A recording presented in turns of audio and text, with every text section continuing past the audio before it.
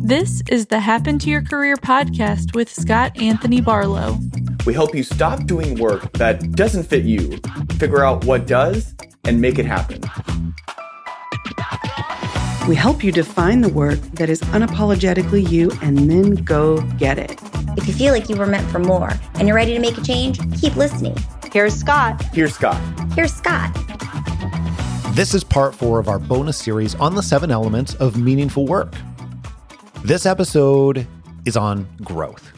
How much your work offers the potential for learning, creativity, variety, and feedback. Before we get into what growth actually is, I want to help you understand what it sounds like, what it looks like.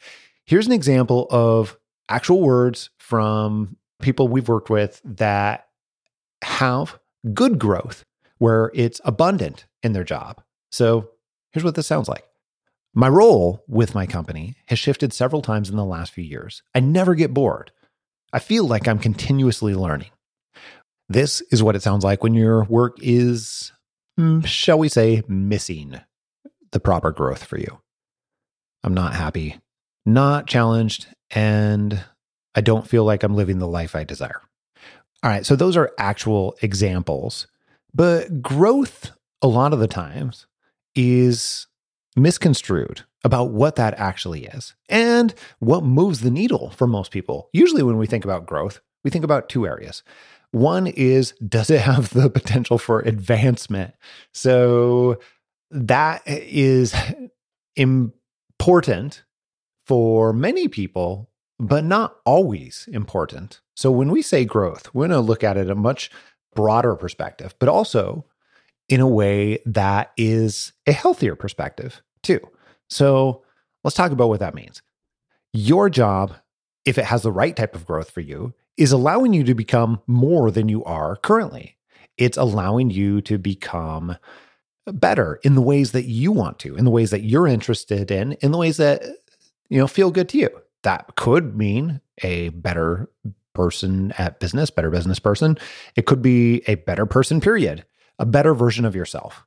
Either way, we all need that continuous improvement or that improvement in ourselves to experience growth.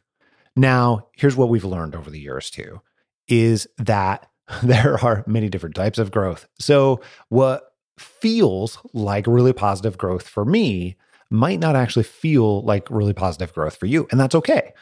Every person's going to be a little bit different. So like the other elements needed for an ideal career, what creates growth for one person is very different for the next person. So it's going to be about identifying, where have you experienced positive growth in the past?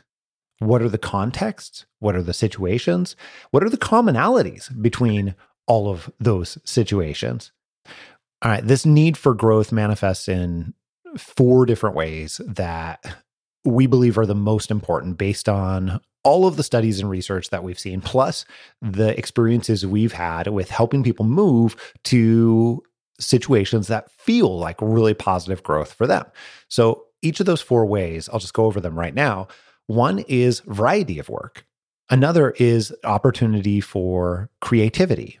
And when I say creativity, I'm not talking necessarily about the stereotypical type of creative person where we think about, painting and, crafts. It could be potentially, but that's not necessarily what I'm talking about. We all have this human need to create. The way that shows up is very different from one person to the next. For me personally, I love to create content. I love to create ideas. I love to come up with original thinking and connect the dots in ways that people haven't thought of so that they can have learning. Like, that's fun for me. That's how I create. It's one of the ways that is my personal version of creativity, but it's going to look very different for you. Okay, so that's 3 of the 4 ways. But the 4th one is feedback from your work or from your team or from the people that you work with. And when we think about that feedback, it's feedback in terms of how you're doing. Do you feel like you know or understand whether you're winning? If you don't, then it can feel very blah. Now, one other thing that would be potentially a 5th way you can think about would be just having the right type of ongoing challenge for you. Those 4 ways that I mentioned create a potential right type or right brand of challenge, we'll call it, for you. Combined, these create the right type of learning for you. And when learning is applied to your identity, skills, or behavior, it fuels growth. Here's a couple of questions that you can ask yourself. One I mentioned already.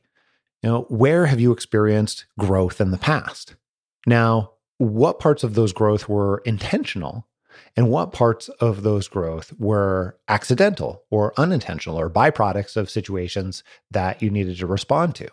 Separate out those two because those can look very different. The reactive growth and having a situation occur that's external that you react to that causes growth can look very different from proactive growth. So it's important to recognize that both are useful and both can look very, very different too. We talk about these 7 elements of meaningful work and we break them down more extensively in our book, Happen to Your Career, but that's actually something we don't get into. I nixed that part. My editor helped me nix that part from the book, like those different types of reactive versus proactive growth. But that's something that's so important. We see with so many of our clients where they actually have not very positive associations, we'll call it, with different types of growth because where they've experienced the most growth has been reactive, but it's also been stressful for them at the same time. So it's important to pull those apart. That way you can start to see where are you experiencing the healthiest type of growth and which of those ways is it happening. Okay, so back to one more type of question. The last question I want to leave you with is, what are the areas that you want to experience growth in? Whether that be skill sets, whether that be something that you're working on, whether that be just overall personal categories. Trying to define what are the areas you're most interested in experiencing future growth in. What are they? All right, make sure you listen to all 7 episodes of this bonus series. That way you can get a full understanding of the 7 elements of meaningful work. And that'll allow you to really start creating your personal definition of meaningful work. Your future self will thank you, I promise. Until next time, adios. I am out.